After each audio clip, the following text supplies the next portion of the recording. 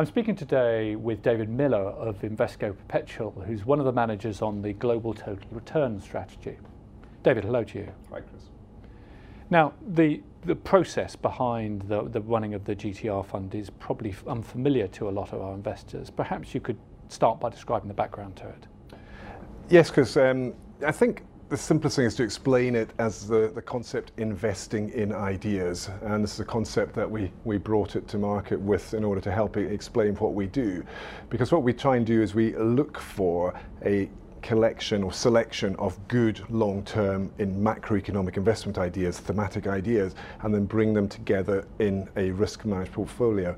And what's really important in that is that we're looking for ideas without necessarily any regard to which asset class they belong to.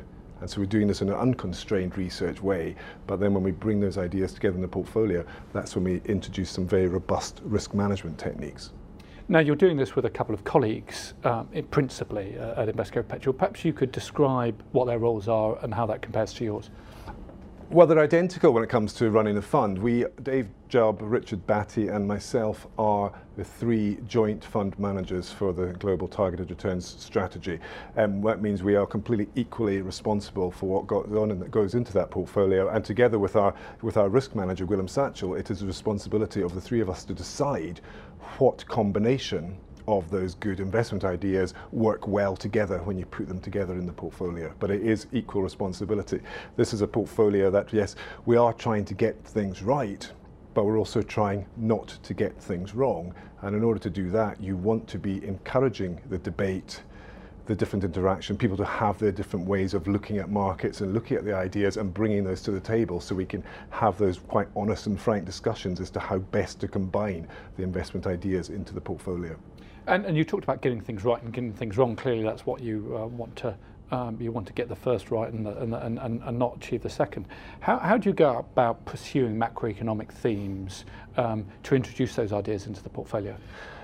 Well, I mentioned up front that it's all about being unconstrained. It's about not having any preconceived notion as to where those ideas might come from, and to allow that sort of freedom to roam across asset classes, across geographies, across sectors, across currencies, to look for these good long-term ideas. For example, you might have a view, let's just say, on the Canadian economy and the potential weakness in that economy. That is a theme. You can then say, well, do I sell the equities? Do I buy the bonds, or do I sell the currency? So it's the idea has to come first.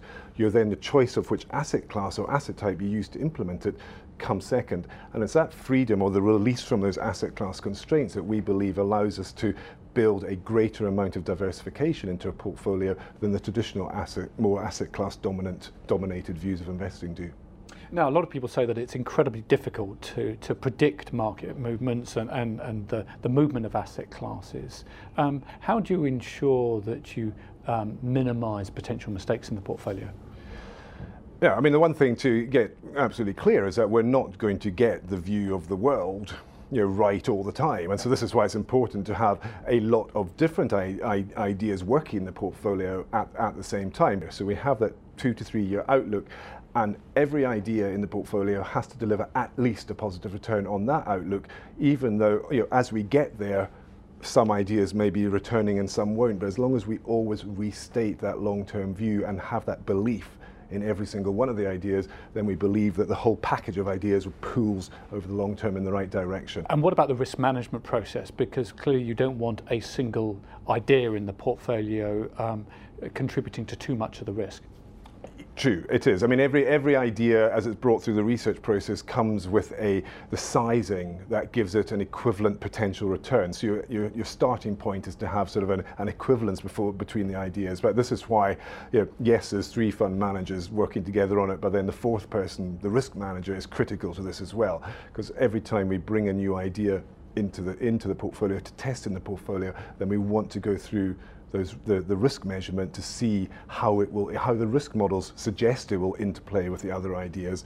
And the other bit that is critical, not only seeing what the risk model says, but doing lots of different scenario testing as well. This is a bit about, what if our view is wrong? How will the portfolio react in some other scenarios? And is there a different way that we could implement an idea that will help us and make that more robust in one of those other scenarios. Everything has to deliver in the central scenario, so if we are right about markets, we will get the return, but it's also about making sure you've got the stabilizers in place in case and when you're wrong. Perhaps we could talk through an idea that's been successful in the portfolio since you launched the fund. I think one of our biggest successes since we launched the fund was staying involved in bond markets for as long as we have. I think a central pillar to our sort of outlook has been a continued low interest rate and low inflation environment. So being involved in bond markets, because we have relied traditionally on bonds as being a diversifier to our equity portfolios. I think the issue now is though with bonds looking expensive and equities looking fully valued, it's where do you go to? And I think that's having more sort of tools at our disposal in order to go away from those traditional asset types is critical to the success of this product. So let's talk about that in a practical sense. What type of instruments do you use to get this exposure? We do look to use a broad range of instruments. As I suggested, it's the investment idea that comes first. So let's say just an idea is the strength of the corporate sector. There's something of an economic recovery going on, the corporate sector is participating in that, and so that's the theme, that's the idea.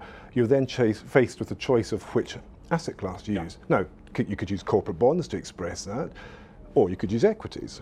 In this particular idea for now, we have said, right, we like that idea, we'll use equities to express that. But then you've still got another choice after that, because we can then say, well, shall we allocate that to one of our managers who can give us their bottom-up stock picking expertise, or shall we go down the index route, in which case using the equity market futures in order to express the idea is perfectly valid as well. And so that's why you want to be able to have those different tools in the toolkit, so that you remove any of the unintended sort of biases, and you're able to pinpoint the exposures where you want them. And finally, can I ask you about what is probably an uncertain economic outlook, and what that means in terms of the opportunities for this part of the portfolio?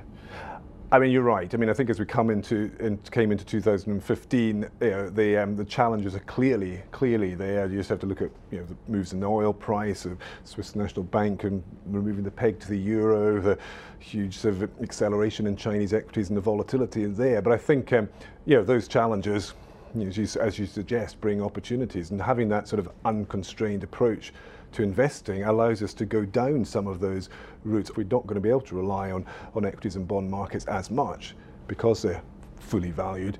Then we will have to look down other channels for the ideas in the portfolio, and that's something that we're always on the lookout for. So yeah, you're perfectly right. So it's full of opportunities.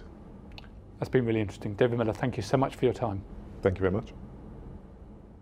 Any views and opinions expressed are solely those of the individuals and are subject to change. Where individual securities are mentioned, they do not necessarily represent a specific portfolio holding and do not constitute a recommendation to purchase or sell. Please be aware that past performance is not indicative of future performance.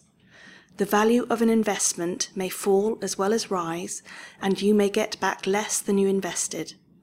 Returns on equities cannot be guaranteed. Equities do not provide the security of capital characteristic of a deposit with a bank or building society.